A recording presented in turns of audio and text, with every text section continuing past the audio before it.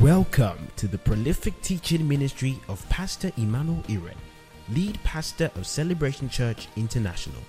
It is his vision to partner with you for your progress and joy in the faith. Ready, set, grow.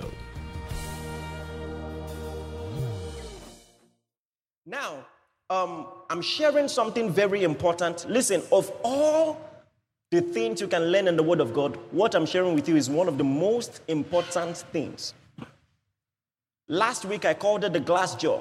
And glass jaw is just a boxing jargon to reveal a phenomenon where you can be a strong fighter with very fierce attack, but poor defense. My father-in-law was trying to tell me the name of the particular boxer. That's not important. But there was a particular boxer who went on unbeaten for a long time until someone discovered that he had a very poor defense on his jaw. That if you just punch him, he must have been from his jaw or something like that. Yes, I'm just playing. If you just punch him here, the match is over. And he began to lose from that moment.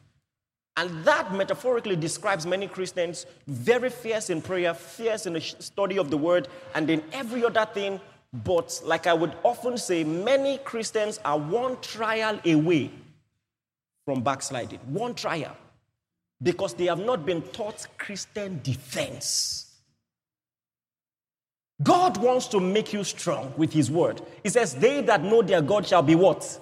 Hallelujah. God wants to make you strong in the face of trials and tribulations, that having done all, you stand. Amen, somebody. Hallelujah. Help me prophesy to the person by your side. Say, you'll be here for a long time. Hallelujah. Tell someone else, say 50 years from now, you'll still be praising Jesus. Say 70 years from now, you'll still be praising Jesus. Now tell yourself, I'll be here for a long time. Glory to God. All right, so I want to teach on something. I changed the title this morning. I want to call it Looking Unto Jesus. Looking unto Jesus. Turn your Bibles very quickly. Hebrews chapter 4, verse 15. The simple objectives of this sermon, number one, is to teach you how to handle tribulations. And number two, how to walk perpetually in the joy of the Lord. Number one, how to handle tribulations. And number two, how to walk perpetually in the joy of the Lord. Are you in Hebrews chapter 4, verse 15?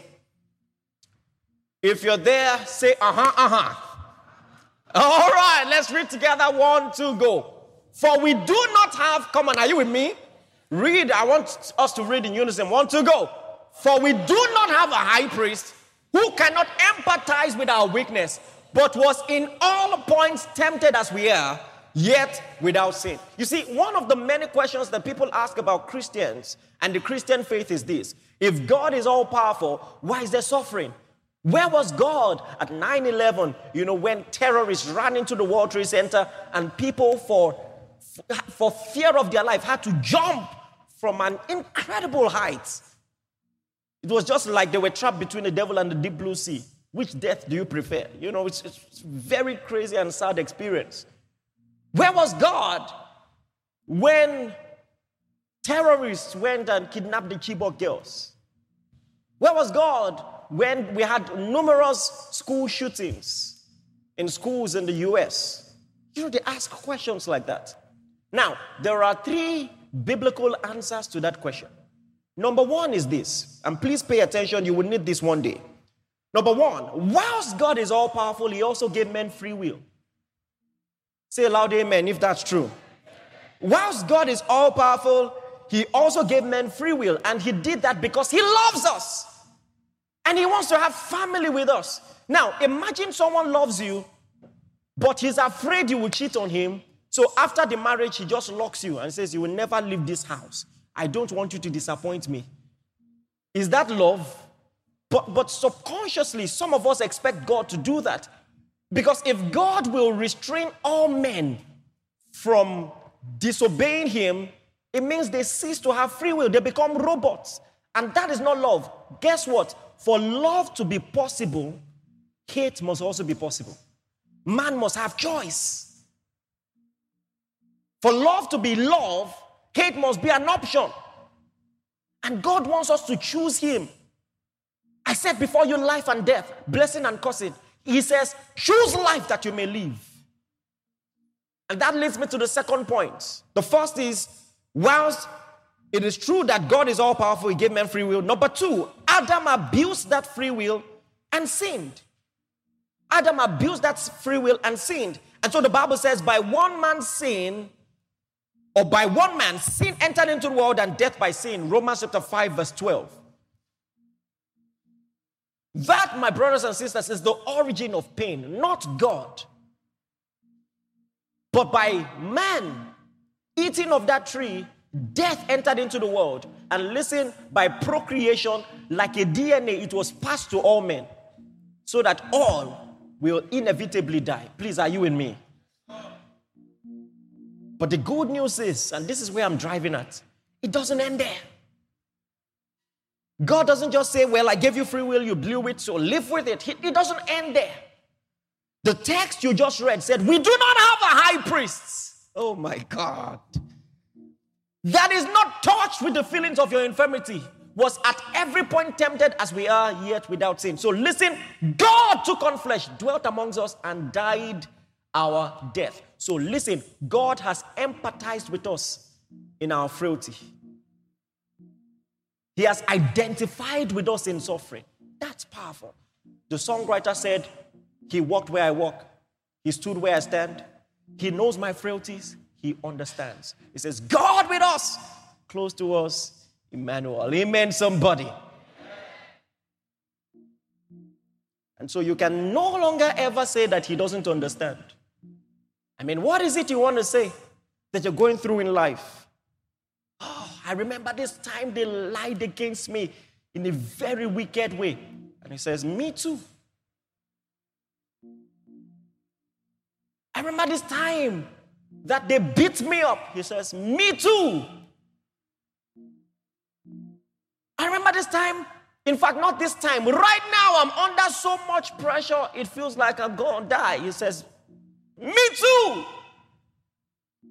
Have you read about Gethsemane? And what happened there? He was under pressure. You know, he told his disciples, my soul is exceeding sorrowful unto death. He has identified with us in suffering. He didn't have to. That's a tale of grace on its own. And I can spend the whole sermon talking about that. But for the sake of this sermon, he has identified with us in suffering. And then he tells us, don't worry. Because of what I've done, it doesn't matter what they do to you and how far they take their wickedness. Even if they kill you, I will give you another life. Amen, somebody. Even if they break this body of yours, I will give you a new one. That, my friends, is the hope of the gospel. That, my friends, is the hope of the gospel. He has promised. He said, I will wipe away the tear from every eye. Do you believe him? But you see, Christ's example is the greatest lesson on how to handle pain. You know, there's a text we know very well, Isaiah chapter 53, you know, especially verse 5, he was bruised for iniquities, wounded for transgressions, the chastisement of our peace was upon him, and by his stripes we are what? You know, but when you read verse 3 says something very important. Don't forget the title is Looking Unto Jesus. What are we to look to Jesus for? I will tell you. He says, we despised him, Isaiah 53 verse 3, and rejected, he's despised and rejected by men, a man of sorrows and acquainted with grief. Listen, this is a story of a hero we are not used to. We are used to heroes who don't die, who go through trials unscathed. You know, something happened this morning. I was up early praying and all of that. And then Pastor Tomiwa said, Israel Adesanya is about to fight. Are you watching it, madam? I fell for the bait. Quickly recharged my DSTV. And he lost. You know. And Even if I was chatting with Pastor Tomiwa, I could bet he was crying. He was the way. He said, no, Lord, no, Lord. That's but when I thought about it, I mean, it's a sport. And this guy went unbeaten for such a long time. Listen, even the greats, come on, are you with me? Even the greats lose. I know we have fairy tale expectations where someone will never lose, and all of that. And I mean, there's been maybe about one person like that in history, Mayweather and all of that. But it happens. And honestly, it doesn't make him any less great. In his prime, he was unbeaten. Amen, somebody. And now the Bible is telling us this about our own Savior. He says, Isaiah is talking about him in future. He's prophesying about the kind of Savior they're going to have. He says he's a man of sorrows, acquainted with grief. You know what Jesus said much later? He said, ought not the Christ to suffer these things and to enter his glory? The suffering was going to lead to glory. The glory will be predicated by suffering. And this is something he wants us to understand and embrace. And it's something to learn from. Now, put on your thinking caps and listen to me very well. Do you believe that you cannot be a Christian without implicitly agreeing that good can come out of pain? That to be saved, you must confess with your mouth the Lord Jesus and believe in your heart that God raised him from the dead. Like, to be saved, you must believe that Jesus died and that God raised him up the third day. So, it is impossible to become a Christian without believing implicitly that good can come out of pain. Oh my God. And so the Christian faith has changed your perspective to pain forever, whether you like it or not.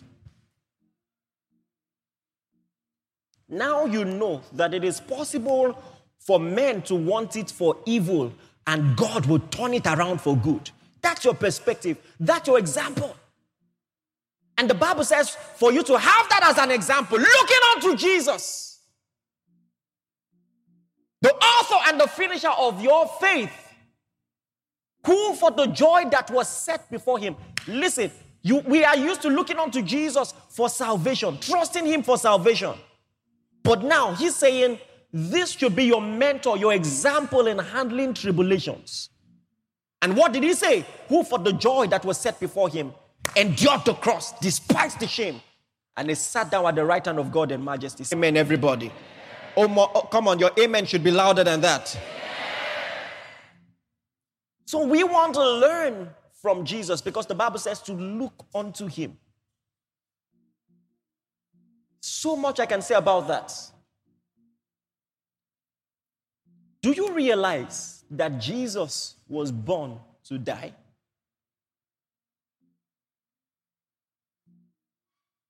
Do you realize? We've actually sang it in our songs. Crucified, remember?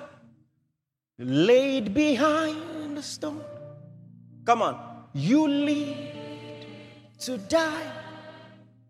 Rejected and alone. Like a rose. Trampled on the ground. And you took the fall and thought of me.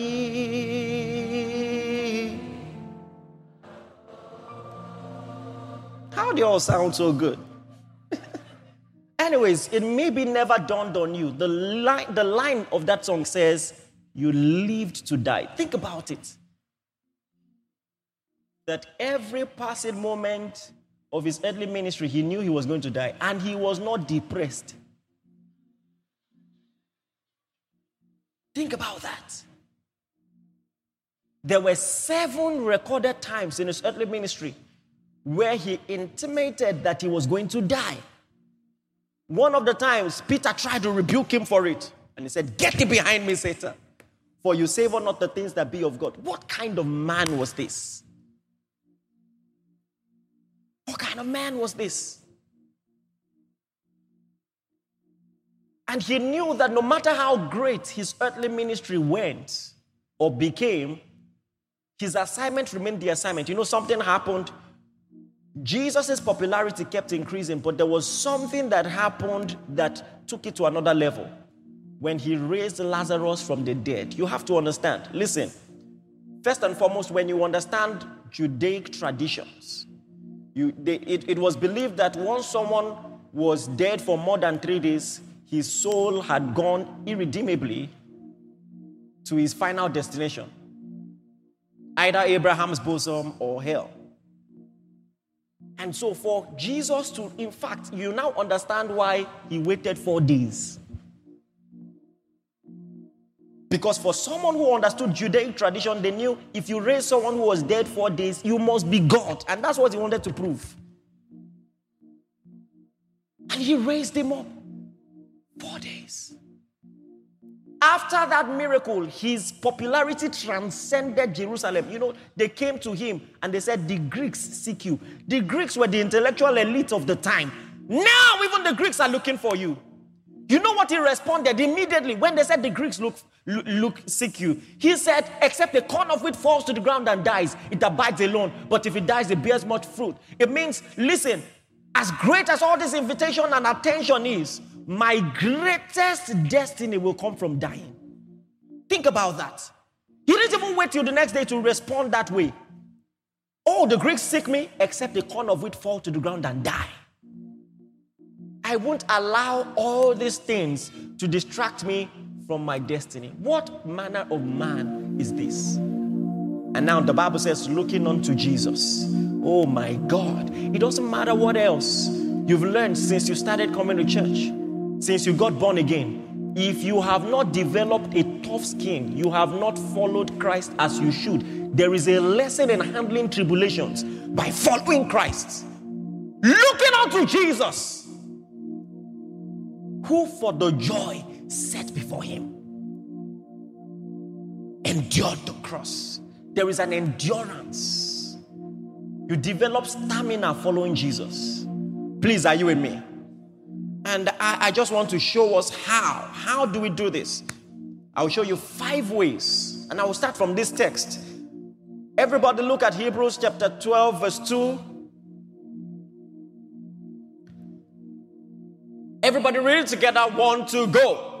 Looking unto Jesus, the author and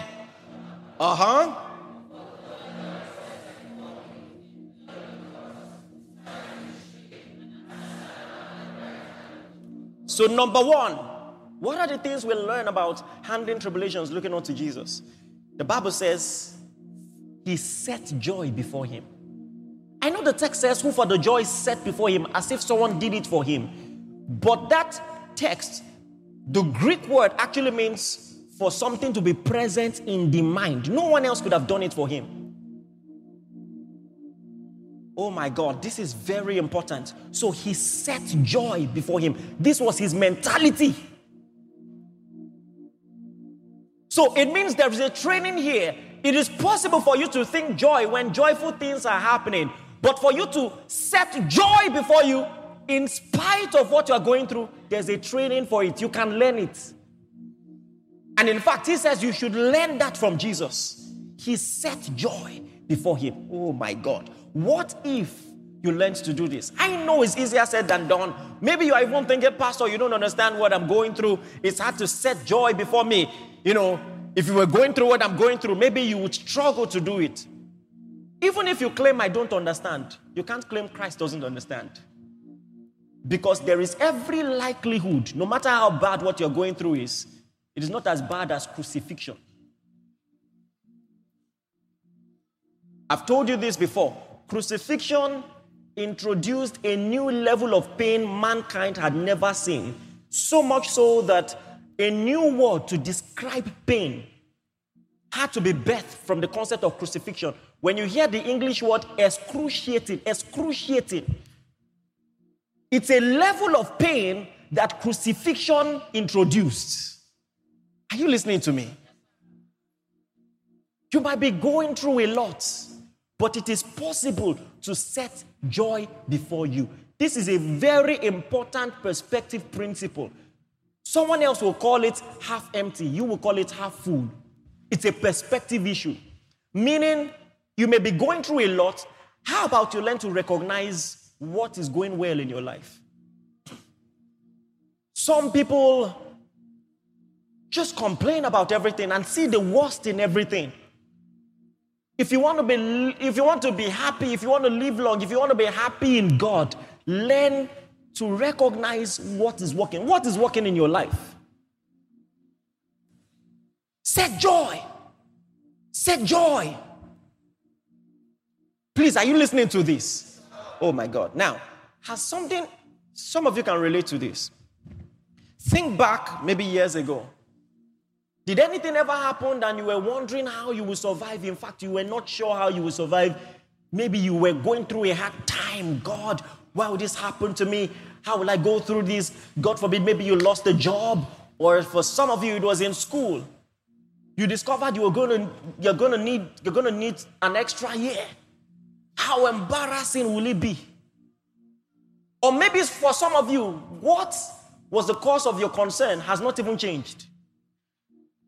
It is still there. But have you noticed that as time passes, you don't feel as sad or as bad as you were years ago? Has it happened to you before? Is that relatable? Now, does that mean that what happened diminished? So how come you no longer feel as bad?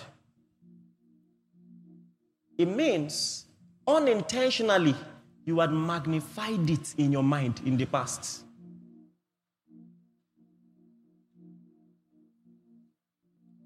Please, are you listening to me? Oh my God. Listen, what I'm sharing is very simple, but if you learn this, so it means as time goes on, nature has a way of bringing things that you thought were insurmountable to their actual size. It gets to a point, it looks like complacence, but the same thing that kept you up at night,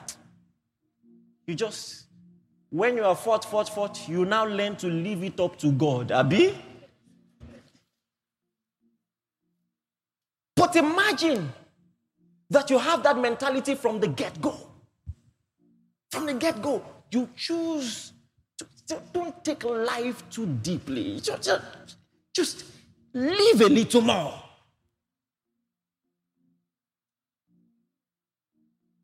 I'll tell you a simple secret in case you have not articulated it in your mind before. What you cannot control, you cannot control. When Jesus said, which of you by worrying can add a cubit to your stature? That's an advice for longevity. That is my worrying. It won't change anything. It won't change anything. All right, I cried and it's understandable. Even Jesus wept. But it's not going to change anything. So, what if you had that mentality? Whatever I cannot change, I cannot change. You will be strong. You will last longer. Some of you is guilt from the past. You've done things you're not proud of. Guess what? You can't change it. It's a very smart, if you want to learn to move on, just recognize it has happened. You know, someone quoted a text. Saul was king. He messed up. And the prophet was mourning and mourning and mourning until one day God came to him and said, how long will you mourn? Stand up and go to the house of Jesse. There's a new king there. How long? Stand up. Some of you have been crying too long. Do you understand what I'm saying? So, listen. On the strength of the word of God, I'm telling you, as bad as things are, the Bible says there is hope for a tree if it be cut down. At the scent of water, it will sprout up again. It doesn't matter how bad things are. You are alive. You are alive. A living dog, the Bible says, is better than what? A dead lion. So, how about you? Thank God for your life. And set joy always before you. So it is possible to set joy always before you. Don't dwell on the pain.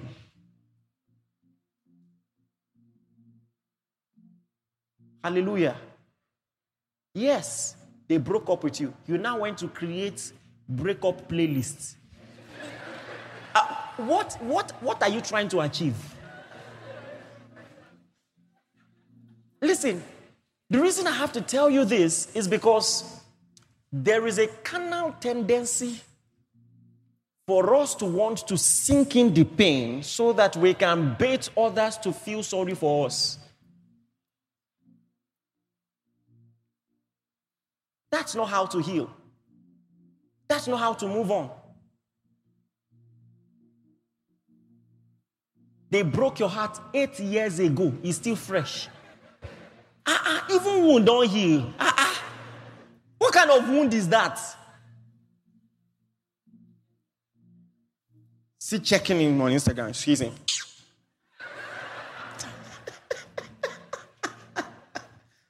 Nudge the person by your side. Say, move on, move on, move on. Hallelujah. The Bible says Jesus set joy before him. Hallelujah. Set joy before him. Listen, set joy before you. Set joy. Set joy. Let me tell you something. I don't think I've ever said this before, but it's one of the principles I have. When everyone expects me to be sad and low, I put in my best. Hallelujah. You were disappointed. The next day, wear your best clothes. You know what you're doing? You are doing something to your mind. You are creating a perspective of hope for your heart. I'm not going down. Do you understand what I'm saying? I ain't going down. No, I'm not going down. Put on your best smile. Go and do something you love. With people who truly care about you. Please, are you listening? I'm teaching you how to survive. Don't die, yo.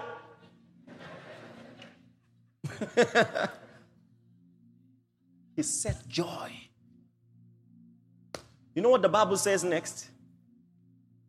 He despised the shame. Oh my God. Has it ever gotten to a point where you say, I don't care anymore? It's something you can do. You can despise shame. Despise it. Meaning, you can think less of it. You see, if you don't learn this, things you ought not to be ashamed of, you'll be ashamed of it. Growing up in primary school, there were a lot of examples of people who have beautiful native names. Not all are beautiful, but you get what I'm saying. And people want to make fun of it. And they are bringing different twists, they'll call it in different ways. It's a fine name. It has a meaning. I mean, this is not for everybody, but you get what I'm saying. In most cases. I'm not sure the example is helping. Despising the shame. Let me tell you something. In the history of the church, are you aware that this is one of the best things in the history of the church? That things that were supposed to be an occasion for shame, we wore it like a badge. Are you aware that once upon a time, the word Christian was supposed to be derogatory? They said it to mock us, Christ followers. It was like a slang. But now we have worn it like a badge. Yes, we are Christians. What a way to live. Oh, you want us to cry about that? I remember, I entered one room when I was in the university. And one guy, he couldn't hide his disdain. He just smirked, said, born again. And I was thinking to myself, am I supposed to cry? Oh my God, I have eternal life and you're going to die. Oh, I'm so sad. You want to use eternal life, mock me? You know what I did? I said, born again, start far. See, born again. Oh my God, I will live forever. You will die. I don't understand. I'm a child of God. Glory to God. Woo, woo, woo. Washed by his blood. Sanctified, purified. Hey. Glory to God. I'm not ashamed of the gospel of Christ. Hallelujah. So after a while, they adopted the name. The Bible says that the disciples were first called Christians in Antioch. It wasn't a revelation. The name wasn't a revelation. Believers are called in Christ, not Christians. The truth is, Christian doesn't actually describe us well. We are more than followers. We are in Christ. But I like it when what they were trying to use to mock you, you wear it like a badge. Yes, we are proud of it. Do you know how interesting it is that the most popular symbol of Christianity is the cross? The devil must hate it so much because he must have expected us to be embarrassed by it. And even from the logical standpoint, a lot of people in those days couldn't understand it. Paul said to the church at Corinth, he says, the preaching of the cross is to them who perish foolishness. Because don't you understand what it represented to the world? This guy who claimed to be the Son of God was put on a cross. And he couldn't save himself. They tried to get him to, physician, heal yourself. Because you see, their definition of heroics was for him to come down, remove the nails, and do all of that. Heal yourself. Save yourself. He says, but to we who believe is the power of God. Let me give you a bit of history. Are you aware that it was forbidden for you to beat as much as beat a Roman citizen? To strip a Roman citizen naked, then much less. Are you aware crucifixion was forbidden for Roman citizens? Cicero was quoted saying that, forbidden. A Roman citizen should never be crucified except in very rare and high cases of treason. So it was an abomination to Rome. Now, the Son of God is on a cross. What is God doing on a cross? The Bible says it's foolishness to men of the world. What about to the Jews? Have you forgotten that the Jewish Bible said, cursed is everyone that hangs on a tree? You have to understand that to a Jew, there is no signification, there is no difference between a cross and a tree. One is made from the other. And so for anyone at all, let alone the Son of God, to be hanging on a tree, what's he doing there? To Rome, it was an abomination. To the Jews, it was an abomination. But there he bled and died. And today, confidently, all over the world, we hang it on our buildings. Oh my God. We wear it with a pendant. We wear it as a pendant. We put it on our shirt. We put it everywhere. Because not only did our Savior die, we are ready to carry our cross and follow him. Hallelujah. Yes, it's an emblem of suffering and shame. But like the song says, we cleave to that old rugged cross. We identify with him in suffering. He identified with us. We identify with him. We are not ashamed of the gospel. It's the power of God unto salvation to those who believe. So when you look at the history of the church, like I said, it teaches you how to deal with pain. How we took what they tried to use to shame us and we made it our symbol. They meant it for evil, God meant it for good. On the third day, he rose again. Amen. Glory to God. Because you have to understand, you see, what God did was more powerful. If Jesus came down from the cross, removed the nails, and led a revolution for the independence of the Jews, you have to understand, men can do that. Men can lead a revolution. Men can inspire policies for a better nation. And the other people were expected to do that. That's not why he came. That's something Julius Caesar-esque. Julius Caesar can do that. Conquer territories. But when the man dies and rises again, oh my God. Now, it means that even death, no matter how great men are, there is something that is beyond their purview. Death, he died and rose again. He must be God. There was no other way to prove his claim but to die and rise again. Please, are you with me? He set joy before him. And what is the next thing? Are you following at all? He did what?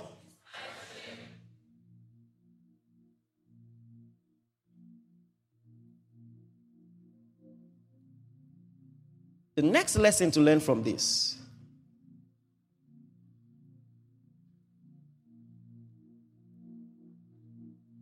is he did not treat the pain as though it were final. God.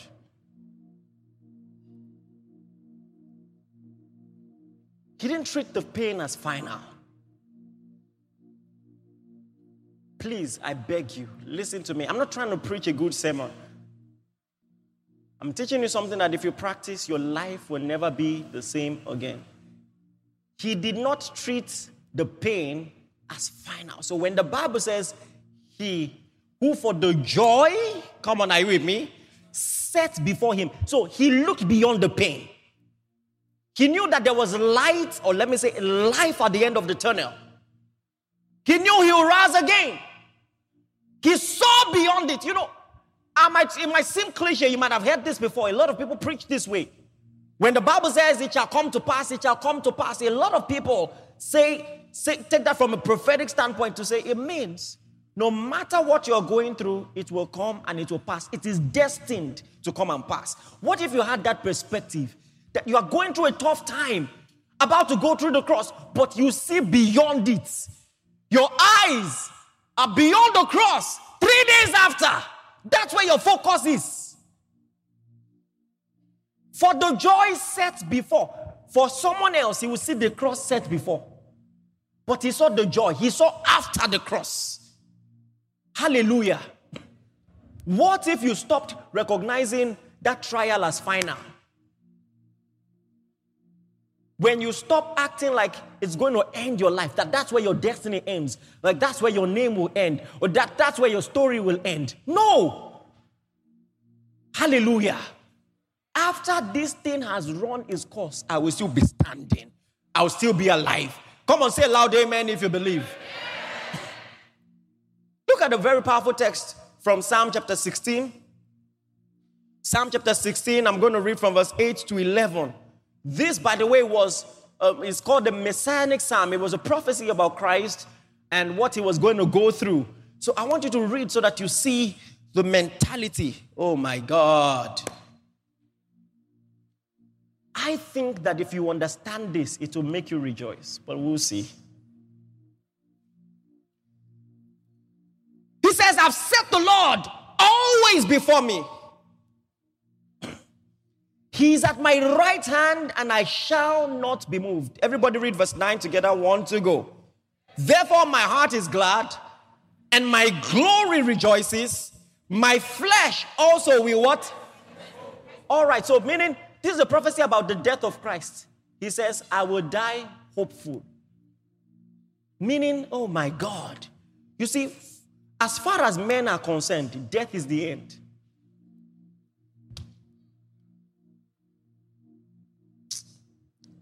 Let me go and finish this sermon on the mainland. You people are not ready. Are you paying attention? I said, as far as men are concerned, death is the end. But he says, I will rest in hope. Meaning, I have seen something beyond that death. And he tells you why in the next verse. Everybody, read as loud as you can. 1, 2, go. For you will not leave my soul in hell, nor will you allow your Holy One to what? Oh my God. Now, listen. So, if the Bible says look to Jesus, it means that from the way he handled death, you can handle pain. So it means that the secret of the way he handled death was that he knew God was greater. The Father is greater. And even if I am surrendered to death, I won't remain there. What if you trusted the providence of God? You trusted Jireh. If God allowed me go through this pain, it means there's a way out. Are you aware the Bible says that about you? That he will not allow you to be tempted beyond what you're able to bear. So if it came my way, it means there's an end. Come on, are you with me? He says he will not leave my soul. So where is your soul right now? And is there an escape there? Have you seen an escape? Have you seen a way out? What if you said this about your trial and your trust in God? He will not leave my soul there. Hey, my God, I might be going through this right now, pressed on every side, but he will not leave my soul there. I trust him with my life. He will not suffer me to see corruption. Whatever that might mean in your own context. Because listen, if Jesus went as far as death, the Bible says he was obedient unto death. How much more? Do you understand what I'm saying? Whatever it is you are going through, he won't leave my soul there. It says, God is faithful, who will not allow you to be tempted beyond what you are able to bear. So I have this perspective of the providence of God. If the mountain came my way, it means it can be moved. I take that again. If the mountain came my way, it means it can be what? And it seems there is no way out. Maybe there is no logical way out. The doctor says for this particular ailment, there is no cure. But think about it. Even in death, Jesus saw a way out. Oh my God. Go back to that text quickly. I'm not done. Psalm chapter 16. All right? We read verse 10, right? It says, for you will not leave my soul in the grave, neither will you suffer your Holy One to see corruption. Read verse 11 as loud as you can. Want to go? Hold on. So he says there is a path. Come on, are you with me? In the grave, there is supposed to be an end. No way out. But he says, even in the grave, there's a way out. There's a way out. There's a way out. There's a way out. There's a way out. There's a way out. There's a way out. Glory to God. Even in the grave, you're talking about a path. You will show me the path of life. Glory to God. If Jesus could see a path of life out of the grave, what about what you're going through? There is a way out. Listen, I'm prophesying to you, there's a way out. You may not see it, it doesn't matter. I said there's a way out. You will show me the path of life. Glory to God. There's a way out of this trial. A way out. As I'm talking now, I'm stirring up revelation. Divine ideas are coming out. Hallelujah. There's a way out. Divine possibilities are stirred in you. There's a way out. This is biblical vocabulary. There is hope for a tree. Oh my God. Even if it is cut down, there is hope for a tree. There's a way out. You will show me the path of life. Glory to God. I like the fact that he said, you will show me. Means you may not see it. From where you stand, there's no way out. But he said, he will show you. He will show you. You thought your career had ended. He will show you a way out. You thought you couldn't live long because of what the doctor said the last checkup. But there's a way out. There's a way out. There's a way out. You will show me the path of life. Speak in tongues for a few minutes. Oh, come on, don't whisper.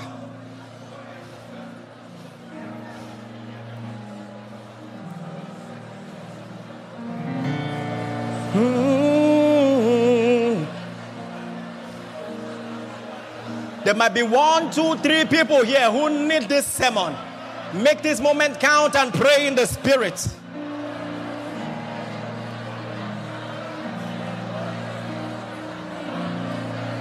Oh,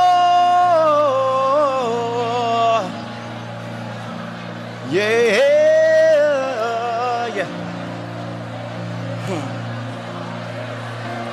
Kaya poko presete kapaya. Capondre que poco shete capaletombre sete. Empelete que paya. Entelepete kaya.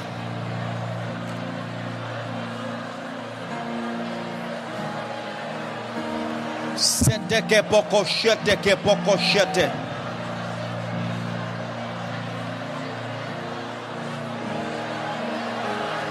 Pray in the Spirit.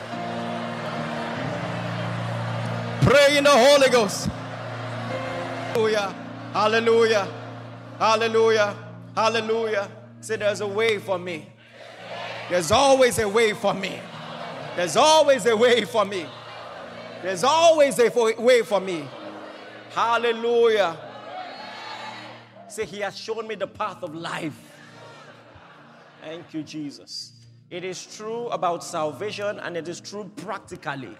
It's always a way out. Always a way out. You know what the Bible says? It says it makes a way in the wilderness and rivers in the deserts. Thank you, Jesus. Oh my God, let faith rise in your heart.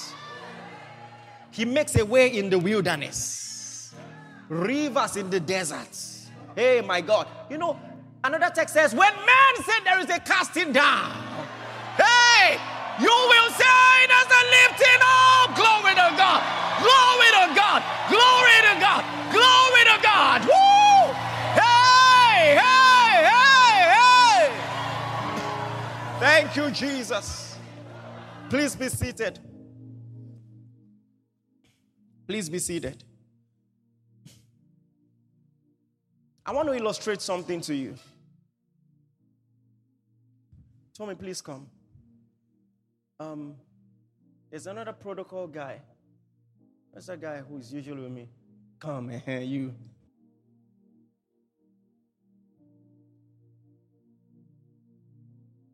And then you come also. Please, if I'm, please come.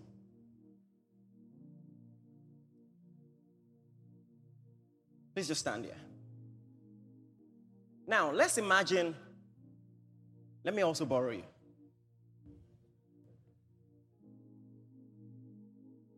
Let's imagine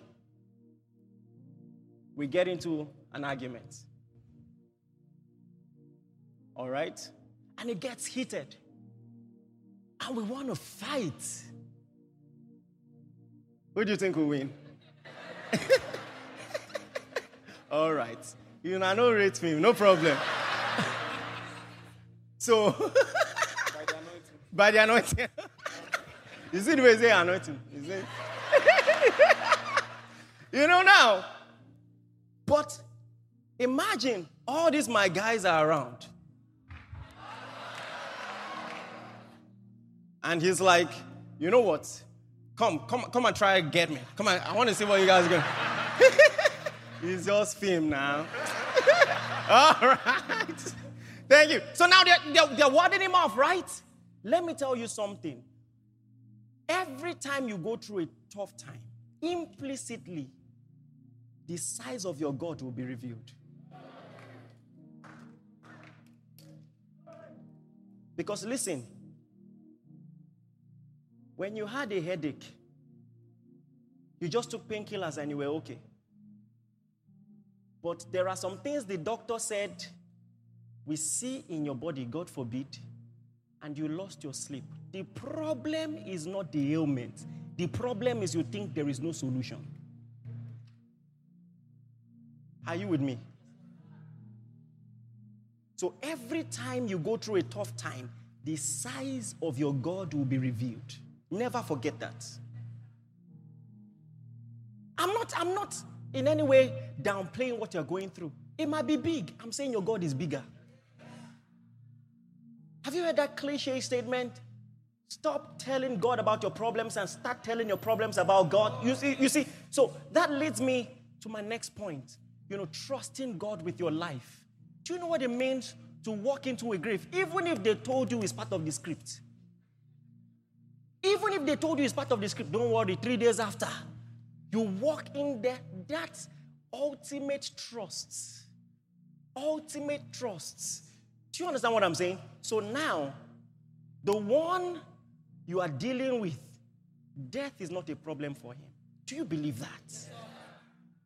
Even death is not a problem. So when you see your example in Jesus, that he was obedient unto death. There are levels of obedience. So, meaning as he was going to die, his confession didn't change.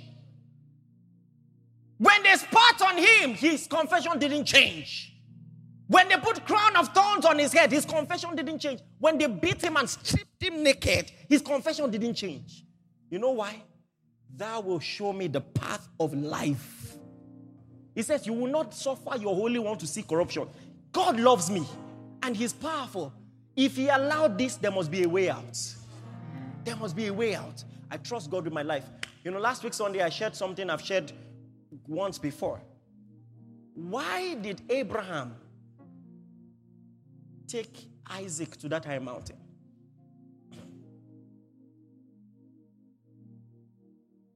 Why? We know, first and foremost, human sacrifice is abominated. God says it's abominated. In fact, part of the reason God drove the people who were inhabiting the promised land so that the children of Israel can stay there is because they were sacrificing their children, amongst other things. So God says, take your son and offer him to me. Abraham should have known immediately that that was not literal. But, well, he was wrong. He thought it was literal. So why did he do this? There's something powerful to learn there. Listen to me. The writer of Hebrews tells us why. In Hebrews 11, it says, by faith, Abraham, when he was commanded, offered up Isaac. He says, accounting that God was able to raise him up. Listen, so God told me, in Isaac shall your seed be called. And now God is saying, offer up Isaac. Because I know God cannot lie. No one explained this to him. This was his thought process and his conclusion. Because I know God cannot lie, it means God plans to raise Isaac up. So it was easier for Abraham to believe that God plans to raise Isaac up than to believe that God changed his mind. That's such a mind-blowing perspective of faith. Give your life to God, not just in salvation, in the practical aspects of your life. Surrender it. Now, you don't know, with the way this economy is going, you don't know how things will be, but you trust God. You know what Paul said? I know whom I've believed. I am persuaded he's able to keep that which I've committed to his hands. My life is in his hand. Hallelujah. I may not know tomorrow, but I know one who holds tomorrow. Glory to God. Give him praise right now. Thank you very much. Hallelujah. So this is part of your trust in Jireh. He saw tomorrow. He didn't avert this problem. It means there's a way out. It's the revelation of Jireh. Abraham, when he got to the mountain, found a ram in the thicket. That's my life forever. So if I ever encounter any problem, there's a way out. God will not allow any problem come your way except the cure first exists. The answer must first exist before it can come your way. Trust him with your life. When you trust him with your life, like Joseph, instead of being depressed in Potiphar's house, you will serve faithfully. You will enjoy the process. Come on, are you with me? And then even when things got worse and you ended up in prison, you are still serving faithfully in prison. Hallelujah. Because when you know who you are dealing with, you know that the distance between prison and palace is not far. It's not far. With God, one snap of the finger, everything has changed. I trust him with my life. Glory be to God. All right, what's number one? What's number two? What's number three? What's number four? And number five, as I round off, let the Lord himself be your joy.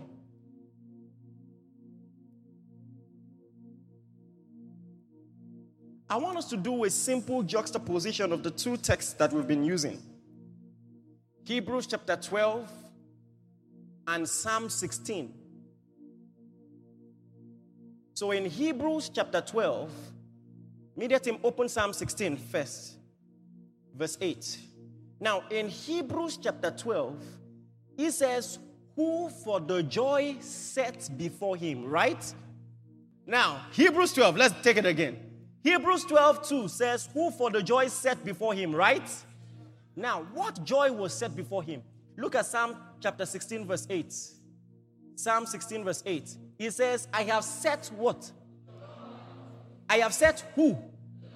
The Lord always before me. Meaning his joy was not circumstantial. His joy was not in an occurrence, but in a person. I've set, you want to be happy all your life? Don't set your joy on things that can change. Set your joy on the Lord. Set your joy on the Lord. I have set the Lord always before me.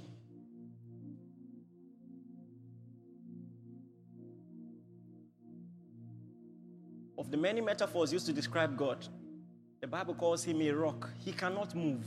If your joy is in the Lord, your joy will be permanent. Your joy will stand the test of time. And by the way, there is a joy that doesn't come from how much money you have in your bank account, or how people treat you, or how the economy is, or anything that you are faced with around you. It doesn't come from anything around. It comes from inside. Do you know what Paul says? He says the kingdom of God is not in meat or drink. He says it's in what? Righteousness, peace, and what? Joy. Do you believe there is joy in the Holy Ghost? Listen. So now, there is joy in nice cars. There is joy in a good job. There's joy in watching Messi play. That Ballon d'Or is happening if you cry.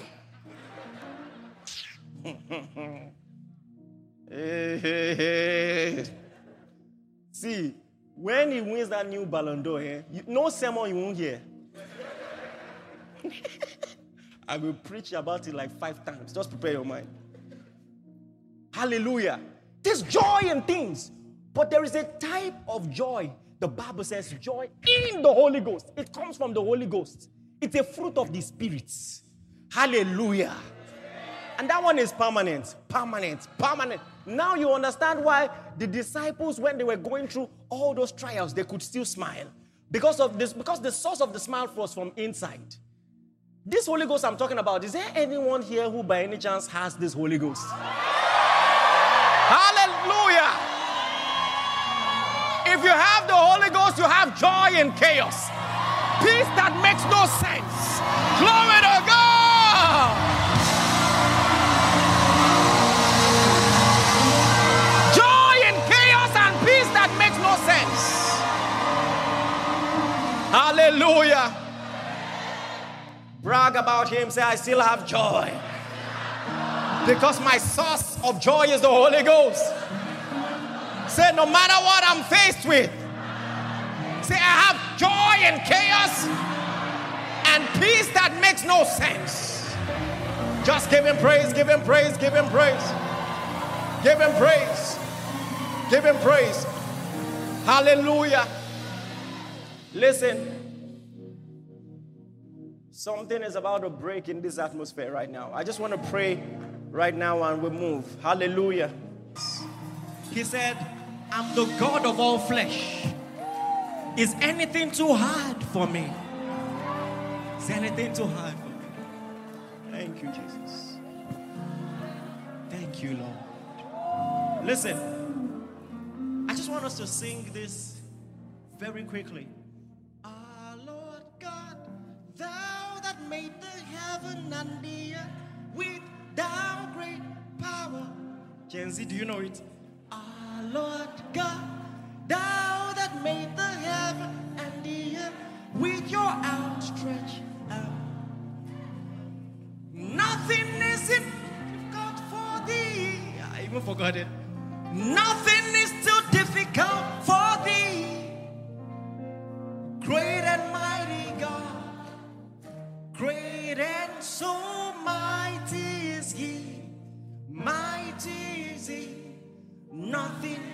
nothing, absolutely nothing. Nothing is too difficult for thee. Hallelujah. Hallelujah. Hallelujah. Hallelujah.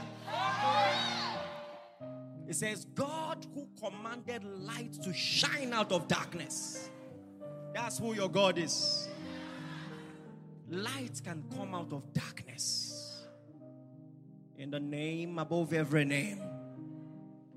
There is no accident in the realm of the spirit. I must have come here for someone. I must have come here for someone. Now in the name of Jesus, I stretch my hand towards you. Whatever darkness you are faced with, whatever trial you're faced with, whatever thing that is called impossible, God who commanded light to shine out of darkness has shown in that situation. Let the impossible be made possible. For that sickness they said had no cure. Cure has come. Thank you, Jesus. Listen, I got a testimony just yesterday. And I feel a stir in my spirit to share the same thing. Someone said I was preaching in Port Harcourt and I got a word of knowledge. I said, I see in a vision a lady crying, you lost your baby, and the Lord said, by the next deeper, you will be carrying your baby in your hands. She said, she sent a message, said, Pastor, I just got my baby.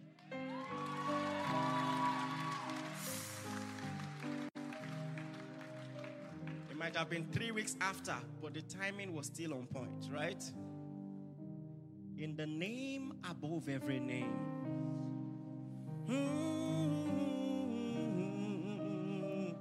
Oh, Jesus, Jesus, Jesus, Jesus, Jesus, Jesus, Jesus. Thank you that you always honor your word. I pray for everyone here battling anything called limitation. By a creative miracle, carry your miracle in your hands. Carry your Samuel in your hands. Carry your answer in your hand. I want to start from that exact example I gave. Anyone trusting God for the fruit of the womb, 1 year from now, you'll be carrying your baby in your hand. Every business that might have been shut down, you've tried everything. Every door that was shut is open now. There is an answer for you. There is an answer for you. There is an answer for you. Anyone called sick, be healed in your body. Be cleansed in your blood. Be strengthened in your bone. In the mighty name of Jesus, I rebuke that mental plague. In the mighty name of Jesus. Oh, thank you, Lord. Glory be to God. If you received something, show it, show it, show it, show it, show it, show it. Glory to God. Hallelujah. All right, quickly be seated. Thank you for listening. We are sure that you have been blessed. For inquiries, reach us on our helpline 0809 996 7000. Blessings.